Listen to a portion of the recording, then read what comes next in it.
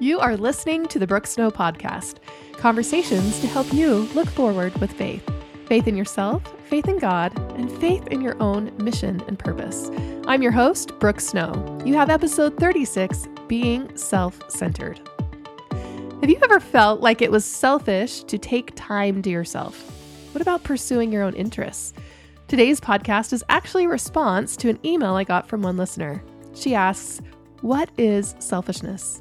What does it mean to be unselfish? One definition suggested that selfishness is the act of doing what one desires at the expense of others. How then is it possible to be completely unselfish and accomplish anything at all? So, dear friends, is self-care selfish? Is pursuing your purpose selfish? My answer may totally surprise you.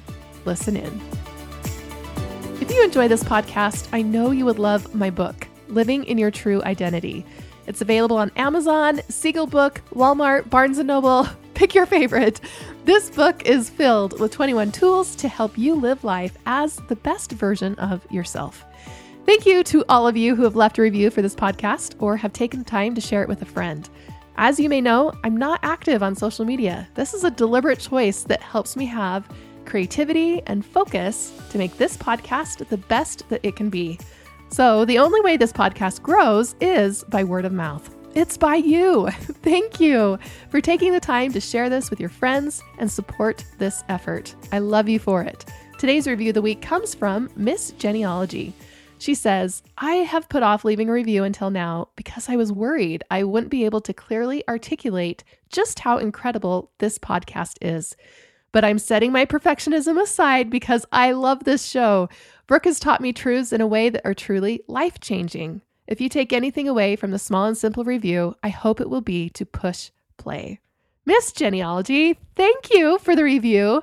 And even more so, thank you for putting aside perfectionism and taking action. How many of us totally get stuck because we don't think we will do things to the level that we want to? I just love you for showing up and doing something small and simple that has totally made a difference in my life. May we all set aside perfectionism today so we can help others too. Thank you. If you want to be the reviewer of the week, please leave me a 5-star review in iTunes and share your favorite takeaway so far. And just like Miss Genealogy taught, it doesn't have to be perfect. Whatever words you have are exactly right. And if you've been putting off leaving a review, please just pause the recording and go and do it and come right back. Your reviews and shares are what makes this podcast possible. It gives me the feedback I need to keep going. So thank you for listening and for sharing. So friends, selfishness and self-care. Have you felt the tension that exists there? In episode 14, I shared my own story with you of the moment that I had a personal breakdown a few years ago. I was suffering from mental illness, PTSD, panic attacks, and anxiety when my entire world came crashing down and I lost control. It was an ugly and redemptive moment all in one. I'm going to link to that episode in the show notes if you'd like more context there. But it was in that moment that I hit complete rock bottom that I realized I wasn't getting the care that I needed. That moment changed my life. It was the moment I took ownership for my health and happiness.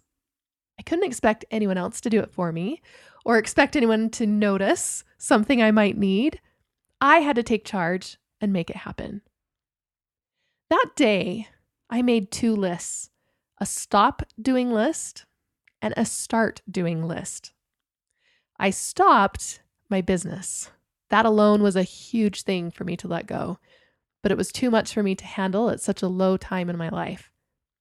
My start doing list was longer. It included take a yoga class, meeting with a life coach, taking a natural mental health supplement, waking up early every morning to journal and meditate and study scripture.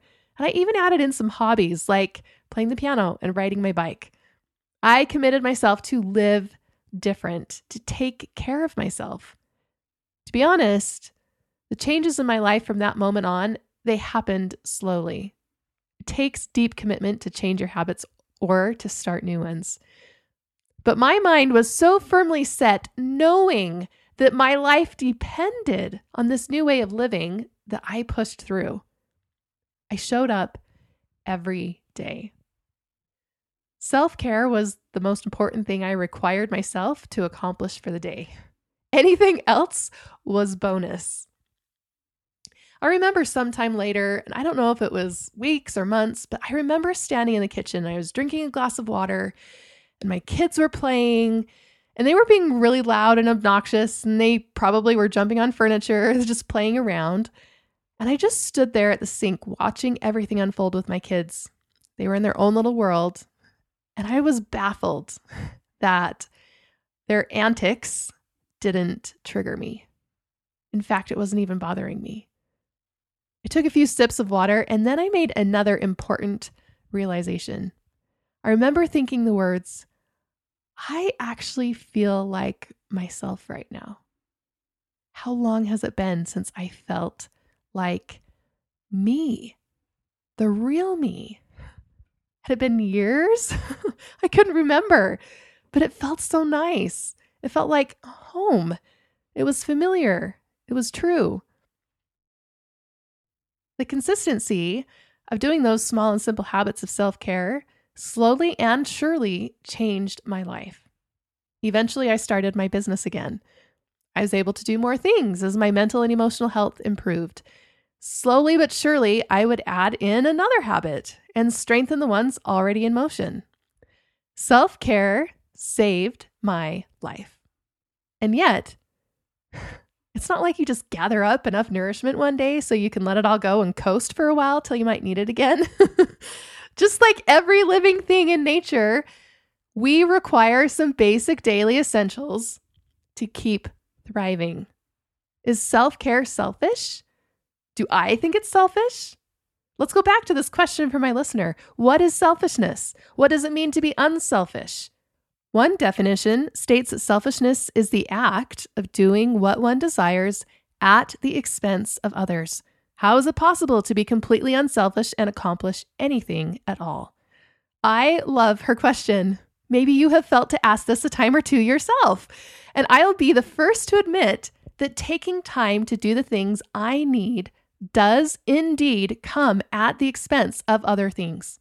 Right now, I'm creating a podcast while my 4-year-old is watching TV. I leave my family every Wednesday night at 6 so I can go train on my bike.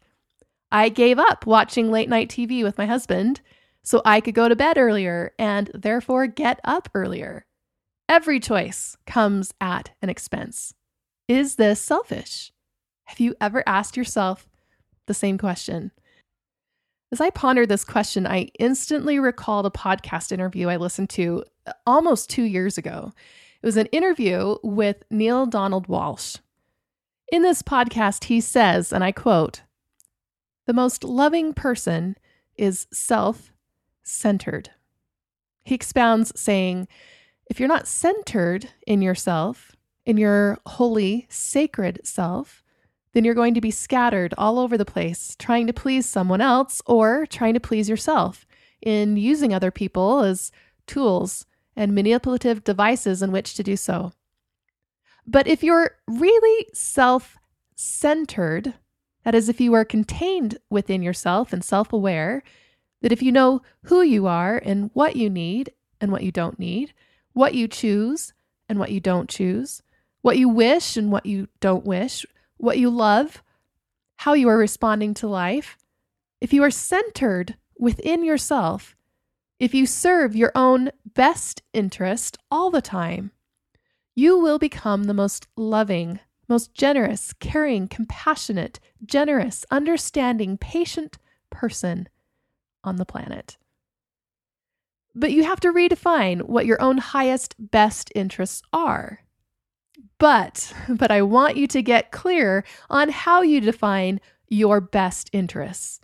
And you cannot be clear on what your best interests truly are until you truly get clear on who you truly are and why you are here. Close quote.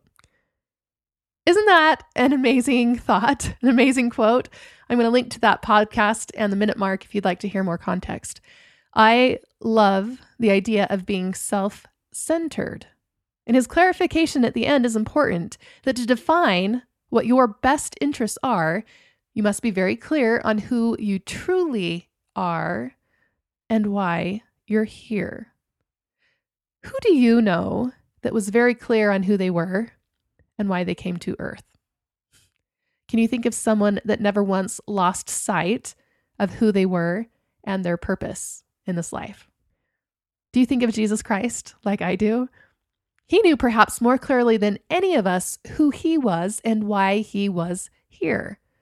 Do you think he was self-centered? Do you think he was centered in his holy, sacred self? And every choice was filtered through what would be in his own best self-interest. Absolutely. No doubt. Do you think he took the time he needed each day to center himself? Do you think he took the time to pray and meditate, to care for his body? Do you think he had a certain way of doing things that would keep him centered in who he was and why he was here? Do you think that filtered his choices? Do you think that influenced where he went and what he did and who he spoke with? Do you think that influenced how he spent his time and what he thought about? Immediately after Jesus performed the miracle of feeding the 5,000 with only 5 loaves of bread and 2 fish, the people who were there were astonished. In John chapter 6, we read, "When Jesus therefore perceived that they would come and take him by force to make him a king, he departed again into a mountain himself alone." Let's pause here just for a moment. The people were astonished at the miracle, and Jesus perceived that they were going to take him by force and make him a king, probably because they were so astonished at his power. They wanted him to be a ruler among them. Was this the type of king who Jesus truly was? Was this part of the reason he was on the earth? No. So what did he do? He departed again into a mountain himself alone. Why do you think he departed alone? To flee those that were going to take him by force to be their king? Possibly. And what if it was to take time and solitude to be centered in who he really was and why he was really here? Scattered here and there in the New Testament account, we find these little moments of Jesus taking a moment to be alone.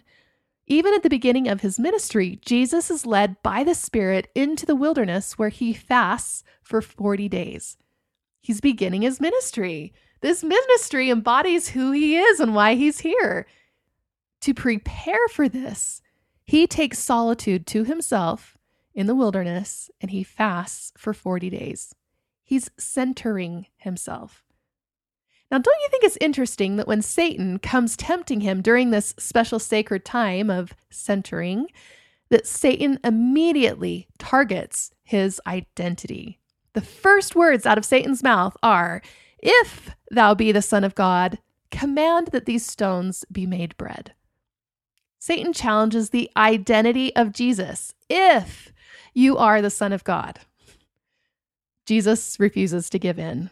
After the first temptation, the Spirit sets Jesus on the pinnacle of the temple, and Satan comes tempting him again, targeting his identity. And he says, "If thou be the Son of God, cast thyself down." Jesus refuses. A short while later, Jesus is carried by the Spirit to the top of a high mountain where he sees in vision all the kingdoms of the world. Satan intervenes again, saying that all this will he give him if he will worship him. Every temptation is crafted to disorient Jesus from who he is and why he's here. And I'll go as far to suggest that the same is true for us. Every temptation is crafted to disorient us from who we are and why we're here. Yet, Jesus withstands these moments with precision and clarity.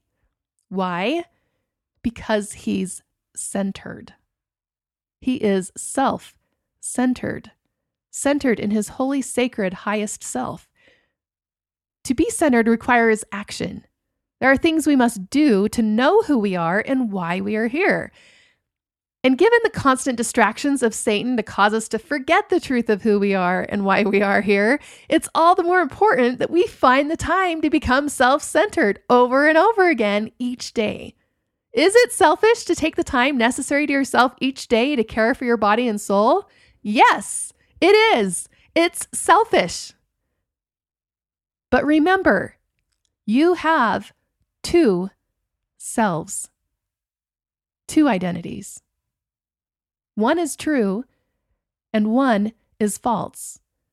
Your true self, Scripture refers to as your divine nature. This is who God created you to be.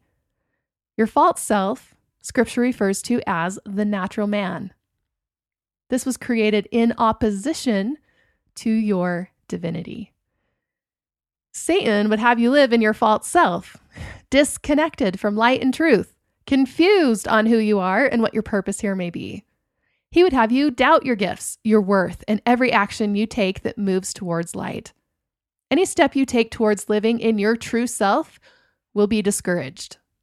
Now, if you've ever felt the limiting belief that taking time to be self-centered is selfish, you're right. But when that selfish feeling is colored with discouragement, it's because Satan does not want you to move towards your true self. He rants and he raves and he tells you not to go there because he wants you to live in your false self.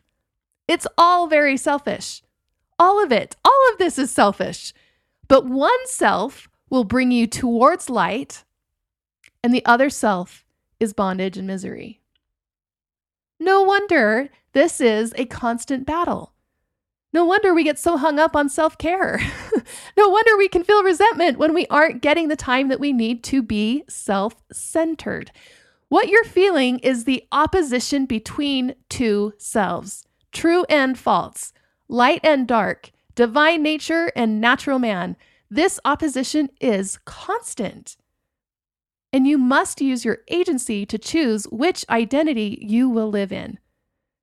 Friends, I am so passionate about this topic. I wrote an entire book on it. It's called Living in Your True Identity. How do you use your agency to live in your true self? In my book, I share a Native American legend told about two wolves.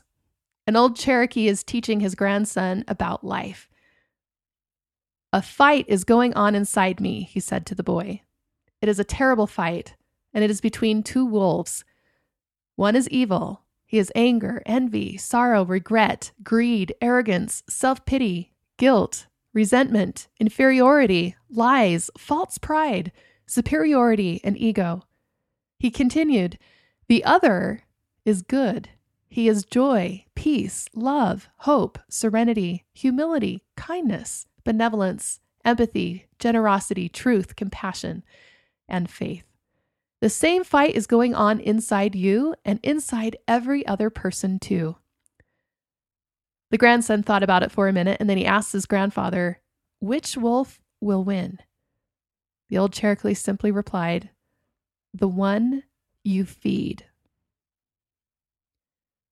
This legend is a powerful illustration of your two identities. The identity that will win, the identity that you will experience your life through or your day through or each moment through, is the one you feed. Who you feed matters. Is it selfish to take time to do self-care and nourish your body and soul? Yes. Is it selfish to neglect self-care and put yourself at the bottom of the list? Yes. You are choosing which self to feed. Friends, I hope this helps you find some relief when your false self freaks out when you want to take time to be centered in your true self. Next time you hear that frantic voice say, "This is selfish," just say to yourself, "Yes, it is. And I want to live in my true self. Thank you very much."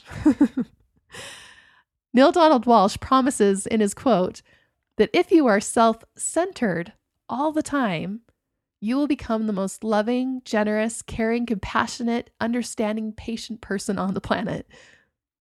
He's right. Your true self is the most loving, generous, caring, compassionate, generous, understanding, patient version of who you are. This is why I hear people say, I take the time for self-care because it makes me a better mom, it makes me a better wife, makes me nicer to be around. Of course it does. You're feeding the true self. And why do you become the most generous, caring, compassionate, generous, understanding, patient person on the planet? Neil says it's because those who are self-centered are others-oriented. Those who are self-centered are others-oriented. When you are clear on who you are and why you are here, when you are centered in your true self, you have the capacity to help and heal everyone around you. This is who you are. This is why you're here. But to find that alignment, you must be self-centered.